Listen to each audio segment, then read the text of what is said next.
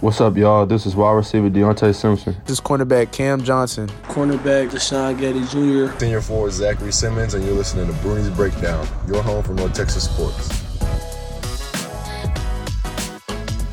Hello, everybody, and welcome to another edition of Bruni's Breakdown, 24/7 Sports Podcast. I'm your host, Matthew Bruni, and with me, once again, is Colin Mitchell. Colin, how are you doing? I'm doing fantastic. I'm upbeat. It's 11 o'clock. No, that was way too flat. That was 11. way too flat. What? No, What that was was way flat? too flat. For you what? You said, I'm doing really good. You didn't let me finish what I was saying. I'm doing really good. It's 11:07. Just got home, ready to do this podcast because I wanted to do one the last time, but we couldn't because only 2 games. So here we are, and I'm ready for you to call me dumb throughout this podcast. Oh, I'm more than ready for that. More than ready for that. But yeah, we haven't done a basketball podcast since Mississippi State, which was December 4th, and now it is December 16th, 17th. So since then, we've seen North Texas lose to West Virginia. We've seen them beat Arkansas Pine Bluff and now beat Houston Baptist. And I feel like we've seen enough to where we can come on a podcast and give a unique and different perspective than we had a week ago or 2 weeks ago, for that matter. Is that fair? Oh, it's fair. Oh, okay, good. Oh, I don't even fair. want to know where your It's head fair. is going, like with these takes. I'm just gonna roll through it, the punches. We're not gonna recap the games. However, I do want to start. So I do want to start with the West Virginia game specifically. Like start off with that game, Okay. because it was such a unique game in a sense of what North Texas was able to do, and I feel like it was the best that they played of any of the games up to that point. Is that fair to say? Oh yeah, completely. So obviously Mississippi State and Arkansas, there was just such a, ugly games in a lot of ways. And West Virginia was an ugly game as well, but it was largely because North Texas made it ugly.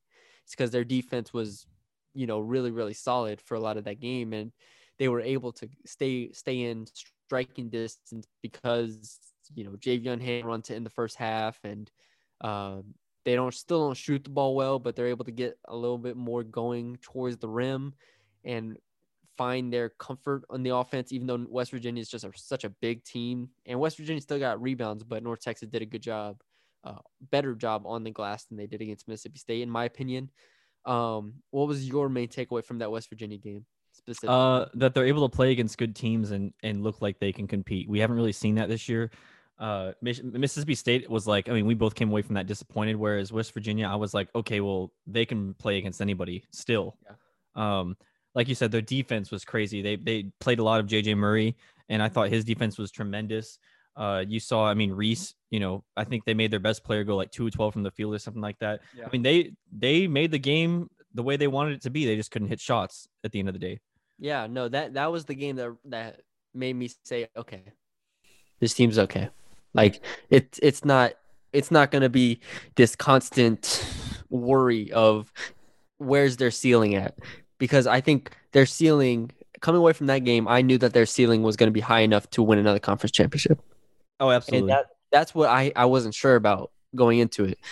But the way that they played defense specifically against West Virginia told me that, okay, they're going to be fine. Because once these three start falling, once James Reese starts making these open shots, and Javion finds his comfort level, which he did a little bit against West Virginia. Once all that settles in, they're going to be at the same level that they were at last year, which is debatable if that's enough, but we'll see if they can even surpass that. Yeah. So that's what I'm interested in. Now, combining the Arkansas Pine Bluff game and the Houston Baptist games, just because they were blowouts by 30 and 25. Arkansas Pine Bluff was a slow start for North Texas, and then they pulled away at the end, whereas Houston Baptist was a really fast start. And at the end, Houston Baptist cut it to like 25 and end up North Texas ended up winning by 30. So it was the best of both worlds there. Both games, their shooters shot well, whether it was Reese, Drez, guys like that. And then Ruben, I thought, was settled in both of those games. You could tell because the West Virginia game, Ruben had a lot to do with the ball handling in that game. And he took from that game and his confidence just soared going into those other two games. He was like, okay, I can do this against West Virginia. I'm going to destroy Arkansas Pine Bluff and Houston Baptist. And that's pretty much what he did. I mean, his stats weren't gaudy by any means. Like, he wasn't putting up these 15-8 numbers or anything like that. I think against Houston Baptist, it was 8-3 or something like that. And Arkansas Pine Bluff, it was like 12-4 or something like that. But just the way he plays and the way he's able to spot those minutes of Javion is really, really comforting to see. And the swagger he has about him and the way he plays the game is just comforting to know. And so it takes pressure off of Drez, which we'll get into later on, of Drez not being having that breakout season yet. We'll get into that later, but it's been good to see Ruben settle in so quickly, and he's just a natural. He's just a baller, man. Yeah, no, I love Ruben. I don't. Well, we can talk about it more later, but yeah, I mean, I don't have anything else to say right now. Was there anything else you took away from those two games, those two blowout wins? I mean, I guess tonight. I mean, just to go off the point of Drez, you kind of see who the secondary ball handler was. I mean, already it's going to be Ruben moving forward when Javion's out. Until Drez, like you said, is able to hit that stride.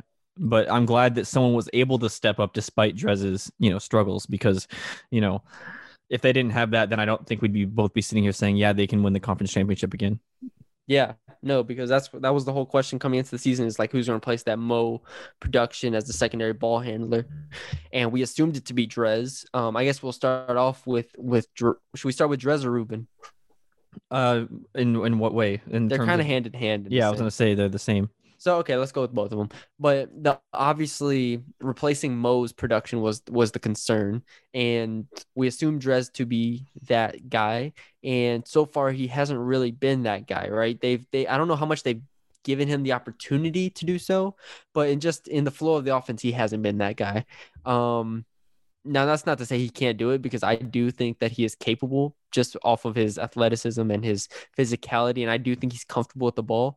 But the way Ruben carries himself when he has the ball in his hands is that of a point guard. And that's a big difference. So, Mo wanted to be a point guard largely, but he didn't handle the ball in pressure, at least non-conference play, the way that Javion did. There was a difference. And I'm not saying Ruben is already at that Javion standard. I'm just saying that the way the comfort he has with the ball in his hands is that of a point guard. And that's a big difference to me. Oh, no, I completely agree. I mean, it's night and day from Mo. I mean, when he has the ball in his hands, just because he's not just I'm going to have the ball in my hand. Oh, okay, there's a guy in front of me, swing the ball. I mean, he makes something happen when there might not necessarily be something there, or he's dynamic in different ways to where it's not just where he's stuck on the perimeter. He's able to drive. He's able to, take a step back and hit the mid-range jumper, and he's able to run it in transition. I think that was the most impressive thing to me, is how when guys are trying to chase him down, he's able to, get out of, two guys coming up on him and make that pass. Yeah, that's another thing. We assume Drez to be the guy that pushed the ball in transition, and he has in situations, but Ruben being that point guard and the guy who can rebound the ball and go, we saw it on a few occasions where he's either got a steal or got a rebound and just went.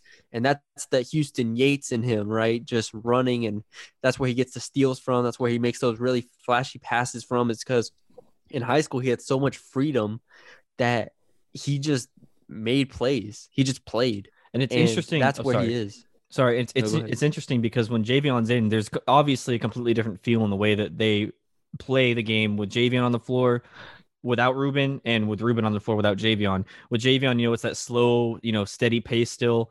Let's get the perfect shot. Whereas with Ruben, like, it's surprising to see Grant run. Like, he's running with Ruben and he trusts him to make the right decision.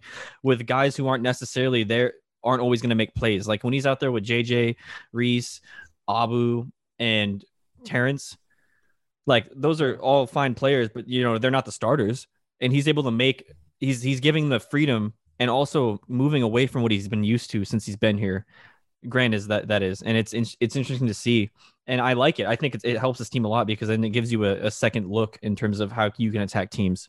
Yeah, I assumed coming into the year that instead of being 350th in the country in pace, they'd maybe bump up to like the 300s, right? Like 310 or something like that. Yeah.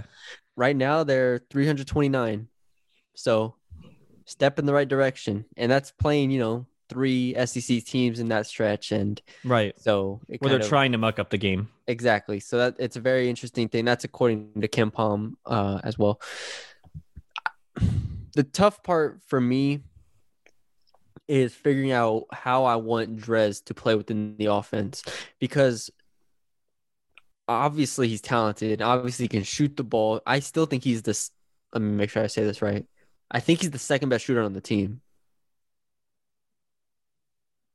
Depends on what you think of Javion. Him and Javion right there, right? So it's Reese, and then it has to be. I mean, okay, so after Reese, and then it's either Javion, Ruben, or Drez. Sure. Those are your 3 options. Yeah. I would take Drez over those 2. Like just in a 3-point shot, just in a catch and shoot. Wide open. Yeah. Okay, yeah. So that's already value right there. What we need to see is him take it to the basket off of the drives, right? And I think that once he gets comfortable not having the ball in his hands, because if you remember, he was recruited initially, and I think in junior college, he played point guard. So it's still taking him time to play without the ball. I think that's the biggest thing right now is playing without the ball. And I think that his ceiling is still very, very high, even though we haven't seen that yet. No, I agree. And it also looks like he's being timid. Like when he does have the ball in his hand, it almost seems like he doesn't want to do too much. And that's kind of limiting him in a way to where, it's like, okay, well, I need to pass the ball. I need to do this. I need to make the right pass. And like you said, once he gets comfortable, I definitely see him getting a lot better. Yeah. So I'm not at that point of concern with Drez yet. And I think part of that is just because of how good Ruben's been, and to where, like, I don't want to say they don't need him to handle the ball, but his role is greatly reduced in terms of creation when Ruben's on the court, because he's not that second point guard that we assumed he was going to be. Right. He is a secondary creator on the court with a point guard when a point guard's on the court. So that's the interesting thing to me. As long as he shoots the ball well, which he's currently 12-21 from 3. So on the season, make of that what you will. As long as he's shooting 40% from 3, I think this team is going to be perfectly fine. Now, another concern of mine for Drez is defense, because there have been several plays this year where Drez has been either lost defensively or a step behind defensively. And that has been a big concern for me. Offensively, I think he's going to be fine. Defense is where I need to see the biggest improvement. And I think him and Ruben have improved, but it's just you have to get to the point of playing on a championship level team defensively. And that's not only that, and just making the step up to a new level of competition. I mean, he played JUCO guys last year. So, yeah. And so that's going to be a big thing for me, is him defensively stepping in, because I think I've seen Ruben improve more than Mardrez has defensively. And maybe that's just Ruben's like natural abilities of settling in, but he's been in more positions for steals, charges, deflections, all that stuff. Meanwhile, Drez is kind of reacting to the play still. And that's going to be the biggest thing for me moving forward. All right, let me see where we want to go here. Are we surprised? How surprised are we that JJ has absorbed that 7th or 8th man role? 7th man, I guess. I think coming into 8th man. If you were to tell me this, I'd say no, and that would not have been because I would have thought Jalen was playing. That would have been because I would have thought that Larry would have been there, or even Michael. However, after watching Jalen play in those early games, and then now watching JJ now, JJ is the way better fit for now. Because Ruben took away his ball handling minutes, Jalen's minutes, and then I think we both consider JJ the better shooter. Yes, even if it's marginal. Yeah, at this point, and his defense is incredible. His defense is like, I don't want to say he's the best defender on the team, but he might be the best defender on the team. I mean, he makes like a legit difference when he's in it. It's like, oh my God, like this dude is insane. And then when you have him and Reese on the court, they're just hounds. And it's not only that, it's not that JJ just has the ability to stay in front of his guy. It's that he's able to, kind of help in certain areas and then recover quickly. And I think that's what a lot of guys on college especially don't do well. And he does it. I mean, he does it great. And not for nothing, he's a couple inches taller than Jalen. He's a little bigger, stronger. Yeah. I don't want to say he's that much stronger than Jalen, because Jalen's a strong dude. But he is a little bigger, and he's, 3 years older at this point? I mean, JJ is definitely the better fit at this moment, and I think he is the better shooter. And the team believes in him in a lot of ways. And I think that it's very obvious whenever you watch him play that his defense is just like when he's on the court, it is a palpable feeling of, okay, we're guarding the ball right And we now. saw it against West Virginia. I mean, right away when he was in, it was like, oh my God, like this dude's here. Yeah. Let me see if I can get his on-off stuff because I was looking at his on-off stuff the other day and I was about to tweet it, but I didn't. I don't remember what stopped me. Okay. Where is it? I'm not gonna find it, but they were like 7 points better defensively when he was on the court than when he was off the court. So it's And that like, was before when he didn't play as much. yeah. So it's substantial. So all right, let's look at. Because, okay, here's one thing I do want to talk about. This freshman class is crazy. And I wasn't expecting it to be like this crazy. You mean in terms of that they're playing not bad? Yes. Yeah. I mean, Ruben, I was thinking of the game, like, is he your second best guard? like on it, like right now, is he your second right best now guard? he might be. Yeah. No, I would still take Reese probably over him. But I mean, at this very moment. But I would consider Reese more of like the wing type of guy. But sure. Okay, yeah. Sure. Yeah. He's 2 or 3. And and he's not 2 or 3 on a bad team. He's 2 or 3 on a championship level team. And then Abu, although he was really, I mean, he's still rough. Although he was really rough early, like he's learning quickly. And it's kind of weird. How shocked were you when you hit that mid-range jumper? I was sitting on that end. And like when he like looked down and then looked up, I was like, "Oh my God, he's about to shoot this!" And then it was wet, and I was like, "He can shoot!" I was like, "Oh, I couldn't believe it! I couldn't believe it!" I mean, if he has that, man, that's good, especially because he was so rough inside today. But I mean, he's obviously has a lot more to learn than Ruben does. But the fact that he's able to still play, and you and I haven't pulled our hair out, like I thought it was going to be like whole year. We're going to see just tons of rough plays, but he's holding his own, and he had 2 really good blocks. Yeah, he hasn't been as bad defensively as we were worried about. Like he's still not like at that level yet, but I think his biggest concern is finishing inside without being, because in high school he's so used to being the tallest player on the court, Right. 6'10", Just dunks. whenever you get on the court. Yeah, whenever you get on a court with other 6'10" guys or 6'11" guys, and West Virginia, for instance, or anybody else, even he struggled against Pine Bluff in a lot of ways. Figuring out how to score and be crafty like Zach has done in his entire career, where Zach uses those reverse layups and uses those post-up angles really creatively. Figuring that out is going to be Abu's biggest challenge. But if he can hit the mid-range jumper and he can, I don't even know, has he shot many free throws? What is he? 2 of 6 from the free throw line. So Abu needs to make free throws. But man, sign me up for Zach 2.0 right here. No, yeah, I completely agree. And what's weird too is that he's like a legitimate big that I feel comfortable with Grant playing since Grant's been here. Like when Shaquem was on the floor, we were like, no. When Mark was on the floor, we were like, no. Like, wait, is that a shot at Shane Tamara? Shane doesn't count. Is that a shot at Shane Tamara? Shane doesn't count. Because we can get him on the phone. We can get him on the phone. Oh, I guess Tope, but Tope Arikaway? Is that a shot? I don't know. Tope I don't know. Arikaway? Tope International pro Tope Arikaway? was a little. Listen, that wasn't a championship caliber team. That's all I'm gonna say. Who else? Khalil Fuller? Was that a shot of Khalil Fuller? That dude was like 6'7". He doesn't count. He definitely doesn't count.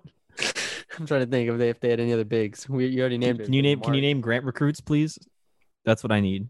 I don't need some Tony Benford Mark, guys. Shaquem. Is that a shot at Jemiah Simmons? Maya, I don't understand how Maya came in us thinking that he's gonna be a wing and like shoot threes, and he became a center at like 6'4".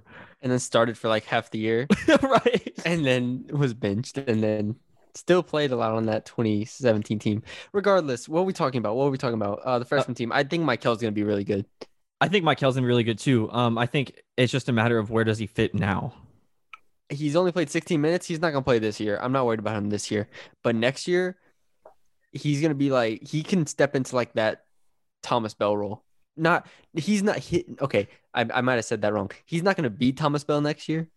Terrence Lewis needs to be Thomas Bell next year, but he can fit into that mold of a player where it just rebounds really well. He's long, he's athletic.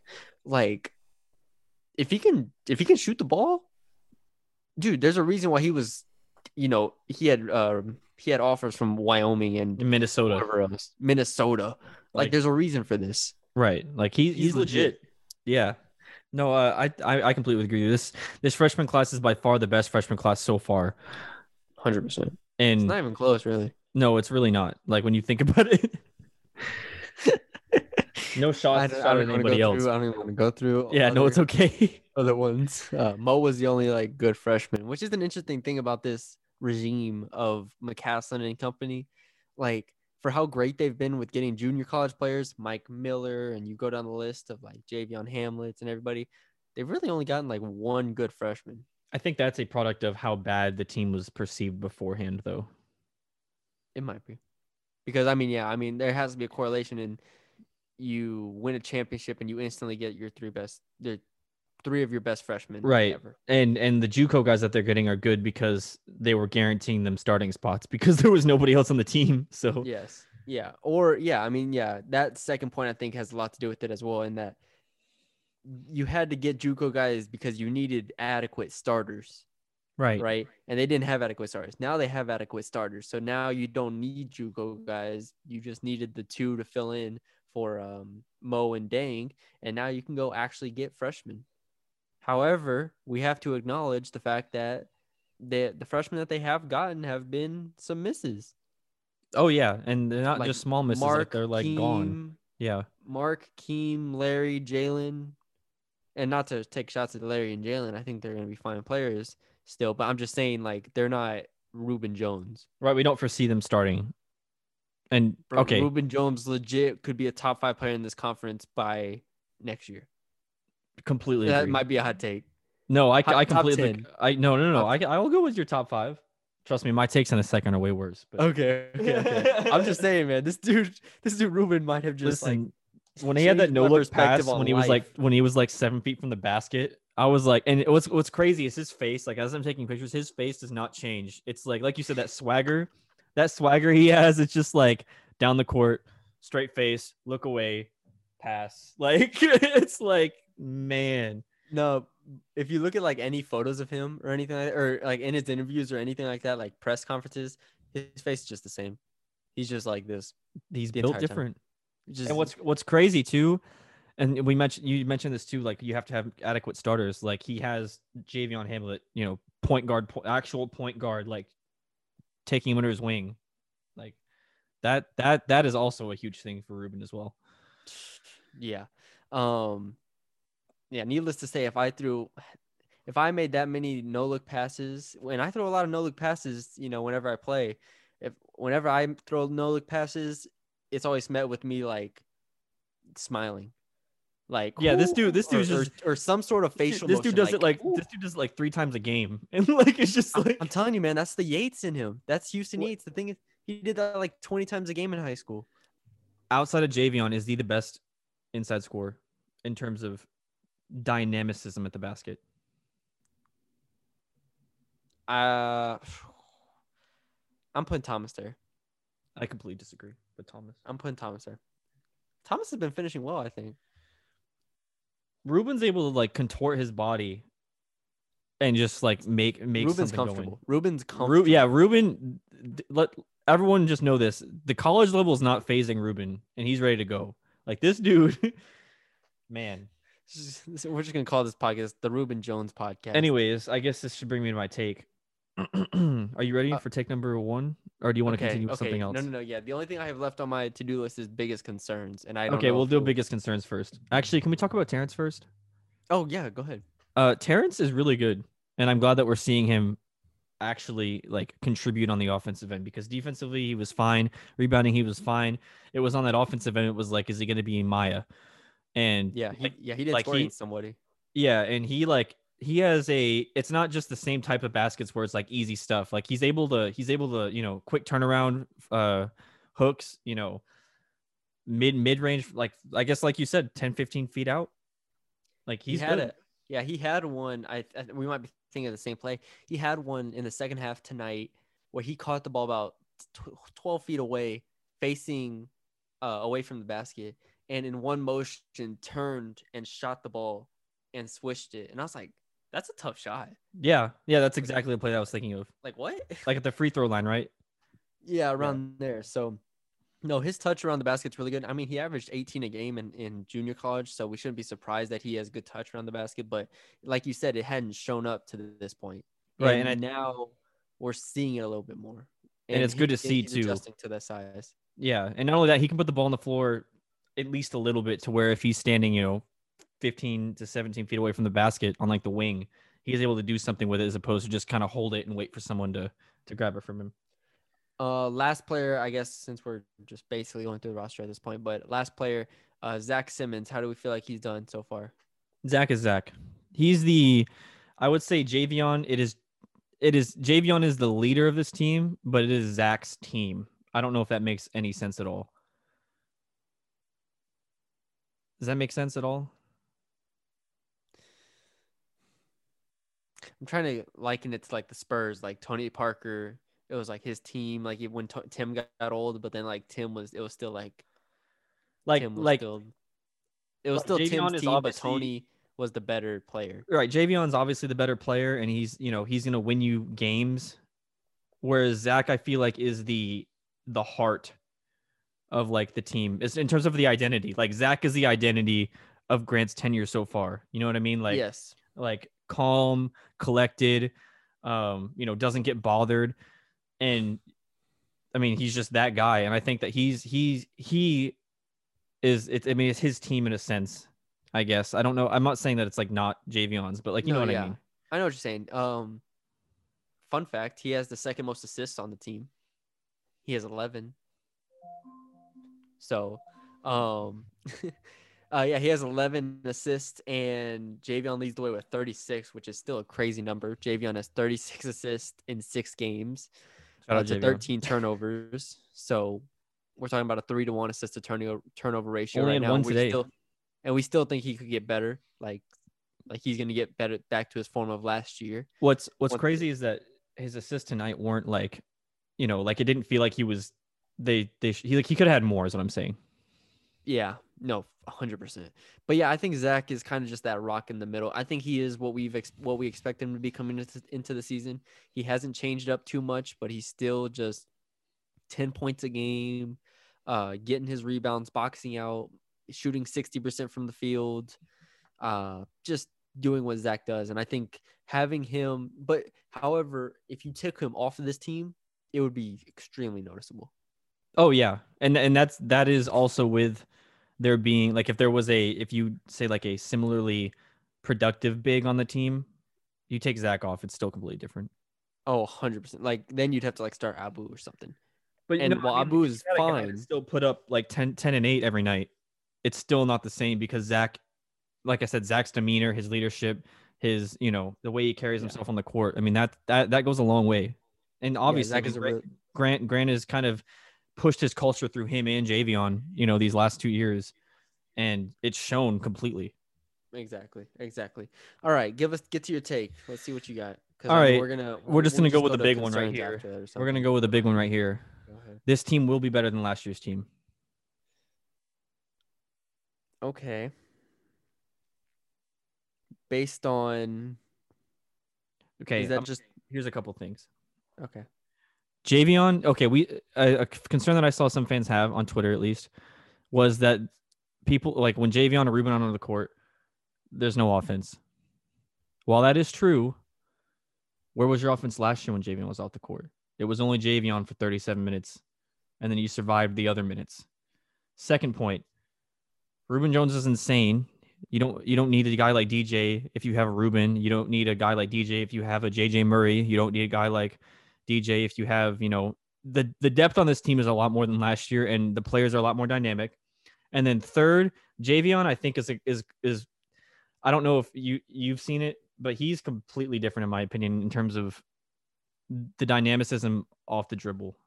And not when he's attacking the basket or anything like that, but like when he's trying to get around guys, like he's pulling out, all these new moves in my head. I don't know if you've seen it, like all these new moves to get around guys. He's just shown a different type of player, in my opinion. I do agree that the depth of this team is better than last year's. Like, I think that, I mean, you look at the bench alone, it's like Terrence, they're comfortably playing 9 right now, right? Terrence, Abu, JJ, and Ruben off the bench. Like those 4, you can actually see playing minutes in conference play. Whereas last year, they really could only play 7 max. Like Javion was playing 33 minutes a game last year in conference play. Like it's not a joke to where you had to play. And right now, Javion's under 30 minutes. And obviously that comes with playing bad teams on occasion in non-conference play. But I think that's really sustainable right now in that you don't have to stress Javion the way that you had to last year. And I think that depth is a real thing. I will say that before I can say that that they are better, I need to see them shoot well against a good team. That's my main thing right now. I need to see James Reese go 4 or 5 against West Virginia. I need to see Drez go 3 or 5 against LSU. Obviously, they're not playing LSU, but you get the point. I need to see Ruben even. And we saw Ruben shoot well against was it Mississippi State, but West Virginia. We need to see these showings in big games and consistently throughout conference play. And that's my only hesitation, is that it's hard to replicate a team that shot 38% from 3 last year. Like that is a crazy number. But and if they can shoot 36, 37% from 3, they're gonna be right there. I just need to see it. But I don't hate the take. Okay. I actually like the take. I guess the second take on top of that, this team can and will beat Western Kentucky. Well, they play twice. Oh, I know. I mean for the conference championship. Oh. Tournament, or you mean? I just mean regular season? They're going to beat them for the conference championship. Okay. And I'm saying that only because West Virginia was my nail in the coffin for that. Because, I mean, I was obviously on the fence in terms of like this team. It was the tier 1 for Western Kentucky, tier 2 for North Texas, and tier 3 for everyone else. The way they are able to handle themselves against bigger teams, and the way Javion played against West Virginia, and when West Kentucky is not West Virginia defensively, I don't think. Yes, obviously you have Charles Bassey. I don't think Western Kentucky playing that way with the guards that they have and the skills that they have on the floor around him can beat North Texas. You saying they can't beat him if they play through Bassey? Yes, in a weird way. You're saying, yeah, because with like if you play with Bassey, you're playing North Texas's game. You're playing into Grant's hands because they have to play slow. They have to give him the ball, and they have to play that way. Whereas if you have Tavion Hollingsworth and everyone else, like you're going quick, you're running the floor, you're trying to speed up North Texas. If you play, no one beats Grant his own game, and Grant knows that. Yeah. If Javion hits like 2-3 of those floaters and James Reese hits 1-3 against West Virginia, that's North Texas win. I mean, that's what stopped. I mean, that's what almost beat North Texas twice last year for Western Kentucky. That's what beat them in Western Kentucky, and that's what almost beat them for the conference championship game. I mean, you're 2 Tavion Hollingsworth free throws away from, losing that game. Right. People forget that. Like that Western Kentucky team gave North Texas a lot of problems with that exact thing. Carson Williams at the 5 and them just spreading Justin out. Anderson just like running Josh and dunking. Anderson. Josh Anderson. Just attacking, and Tavion and all those dudes just on the perimeter, just picking their spots. It's an interesting idea because I think that's a good point in that's what we've seen give North Texas a lot of problems when they're sped up. That's what they can't do well. Right. And I don't think Ruben's at the point, while he is good, I don't think he's at that point where he will be next year where he's not fazed by the speed up, right? It's still going to be tough, and he's not going to be the guy with the ball in his hands the entire time like he will be in the future. So it's going to be tough for, this team to face a sped up team. But I think that's a good point you bring up there. I like that point a lot, that if this isn't the 2018 team that Charles Bassey cooked in the conference tournament in Frisco and that beat them, like, what was it? It was like 60-43 or something like that. Right. If it's a low scoring game, North Texas is going to be in it, and they're going to have a good chance to win it because they're comfortable in that. And it's also important to note too is that whenever they purposely play slow against teams that are way more talented than them, and they're always in every game, like you just said. The fact that they're in games like West Virginia, like Mississippi State, Arkansas last year when they were awful offensively. Dayton, I don't remember. Dayton early was fine, but we Yeah. couldn't watch that game. Like the fact that they're able to compete in games with such a huge talent disparity, playing that way. If you play that way against a team that has mostly Conference USA players and then Charles Bassey, I don't see why they shouldn't be favorites to win a game where Charles Bassey's the main focus. It's going to come down to the thing about the Conference USA is it's going to come down to consistency, right? And that's what Western Kentucky's never really had, right? And that's what they didn't have last year. And that doesn't look like what they are going to have this year with their barely beating Gardner-Webb and only beating Mississippi Valley State by like 20. It doesn't look like they're going to be that team that North Texas was last year that just decimated teams time after time after time. It doesn't look like they're going to be that. And so if North Texas can win the games that they're supposed to win like they did last year and go into the last, because they don't play Western Kentucky till they're the second last team that they play. So they'll have played 14 games up to that point. If they can take care of business there and go into that 11-3 or something like that, then we're like, okay, it takes a little bit of pressure off you. Obviously, you're going to have to win one or both of those games, but it just shows that their consistency is what's going to help them pull out games like Western Kentucky. Right. And that's what it did last year. Right. No, Just keep it with it.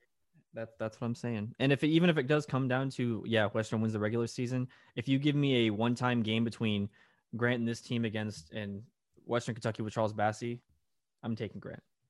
Yeah. All right. Do you have any other takes? Those are my two. I thought you'd be more surprised. No, I don't hate those takes at all. I thought you were going to have something crazy like, I don't even know what you were going to say. What could I have said? Like, this team's bad. Start JJ over Mardrez. Oh my God, no. I thought it was going to be something like that. Start Abu. Start Abu. Twin Towers. Abu Zach. Okay. What's your one biggest concern right now? One biggest concern is probably still, I guess, Drez at this point. That's my only real concern. I mean, I have two concerns here. One, I think they're fine, but I need to make sure that these are both kind of soft concerns, I guess. But I need to be sure that they can rebound at a consistent level. I'm not even saying at a high level. I'm just saying a consistently, solid level. And then B, like I said earlier, make shots against good teams. If they can do both of that, they have the creation, they have the variety now in their offense. They have their defense set. I'm not worried. I'm not worried at all. Yeah, I mean, the offensive thing, I think that's just a factor of them playing teams on completely other ends of the spectrum in terms of talent and having to adjust to that. Obviously, it's no excuse, but I would give that the reason. And then what was your other reason again? Rebounding. West Virginia quelled all rebounding fears for me. And I don't know. Conference USA is looking pretty good basketball wise. UAB's beating up on a lot of bad teams. UTSA doesn't look that good, but they're still, have those scores on them. UTEP just beat Arizona State. What else we got here? La Tech is looking pretty good. Western and Marshall both look pretty good. So, I mean, and I've said it before, North Texas plays, I believe it was 8 of the top 9 teams, or no. Yeah, 8 of the top 9 teams in Conference USA outside of itself. So, as far as like the coaches poll goes. So we'll see how that plays out. I think it's going to be really an interesting schedule as far as conference goes, but I think there's still going to be 3 more games left of non-conference play. They've played 6. You can have up to 9. They're going to play LSU Alexandria on December 22nd. That's a Tuesday. Grant said that they're going to get at least 1 more in somewhere, and hopefully they get 2 in. So, they've been determined throughout this non-conference season to get as many games as possible. So I'm assuming they're going to get 2 more. But even if they only get 1 more, make it, the 20 or when the day after Christmas or something, I'm fine with that. We'll see how it goes. All right, Colin, anything else? No, I'm good. You look tired. Where's all that vigor that you started this podcast with? Gone. Gone. All right, Colin. Quickly, will North Texas football cover the let's say 19.5 point spread? No. Can since we're not doing a football preview podcast, can I just put the score prediction out there? Oh wait, no. You can just start yelling out football takes if you want. I was on an Appalachian State podcast, and then I just did an Appalachian State Q&A, which will be on the site in a few days. Check that out. Let's just have let's both say 2 takes about this game, and then we'll leave it at that until Monday. Okay. Go ahead. I think you have App State scoring more than I do, so you can say that one. Okay. App State's gonna score over 60 points. Yeah, I have about 59 or 60. Yeah, over 60 points. Sorry, it's over 60. Your turn now. We gotta go. The thing is, here's the reason why they could be held under 60. It's because they run the ball a lot. Take their foot off the gas. Is that they run the ball a lot? Did you not see every team against North Texas run the ball? UTSA also ran the ball a lot, and UTSA scored 45. Do you not remember like teams averaging like 8 yards a carry for through the first half? I'm just saying they could take their foot off the gas and they could run the ball a lot. So I'm comfortable at a 59. What's one of my takes? Whoever the quarterback is will complete under 50% of his passes. You might need to make it more hot of a take than that. More hot? Yeah. Under 50% and 2 picks. That you still might make it. All right, here's my quarterback take. Now you got me in the quarterback take train. No Jalen Darden means more than 2 picks. Both quarterbacks will play because one plays bad. Both will throw 2 picks, and they'll only score 17 points. Look at you, just Price is writing me, just adding one more to whatever I say. Oh no! I added a whole other quarterback and 2 more picks. What was I gonna say? What if they just mess around and win? Well, then, for those who didn't read your VIP column, you might need to delete that. I'm just gonna delete that instantly. If you haven't checked that out, check that out. We have a lot of great, like, we have never put out this much really good VIP content on our site. Like, it's like legitimately, I'm proud of what we've done. So subscribe if you haven't. You missed out on the 60% deal. You know, that's your own fault. But I'm sure we'll have another one coming up soon at some point. But yeah, subscribe to Mean Green 24/7. Follow us on Twitter at Mean Green 24/7, at CJH Mitchell, at Matthew Bruni _. Colin, how's Maya doing? She's doing good. She's probably outside my room wanting in here, you know. Oh, you kicked her out of the room today? Yeah, because she barks sometimes. She gets groomed on Sunday. Got to be ready for them Christmas pictures. Oh, there you go. Get put her in a little outfit, and then you wear the outfit as well. Y'all wear like matching outfits. Norma, for those who don't know, Norma's my girlfriend. She got us all matching pajamas. We have to all wear them. They're not costumes, so that's good. But we're all wearing red pajamas. So oh my gosh! All right, well, we need to see this photo. Here, if this podcast gets, or not this podcast, but if we get to 45 on iTunes, Colin will post a photo on his Twitter. Wow, that should have been. You should have took the opportunity to say that I lost the bet, and that should be. Oh no! I'm doing it for my own personal gain. Oh, okay. For our gain, Colin. For our gain. But yeah, so leave us a 5-star rating and review on Apple Podcasts. Follow us on SoundCloud as well. And subscribe to Mean Green 24/7. That's all we got for y'all this week. We will be back after the football game on Monday to wrap up the football season, to give our full, unfiltered thoughts. You know what we do. Is that the full season podcast? It probably will turn after the 45-point just complete meltdown. Let's just record the pod at like the third quarter. We'd start the pod. Hello, everybody. And it's in the middle of the third quarter. They're down 50. There he goes again. There he goes again. Oh my God. Anyways, we need to end this podcast. We're just rambling. But yeah, check out our football podcast on Monday after we do when we do that. And yeah, y'all stay safe, and we'll talk to y'all later.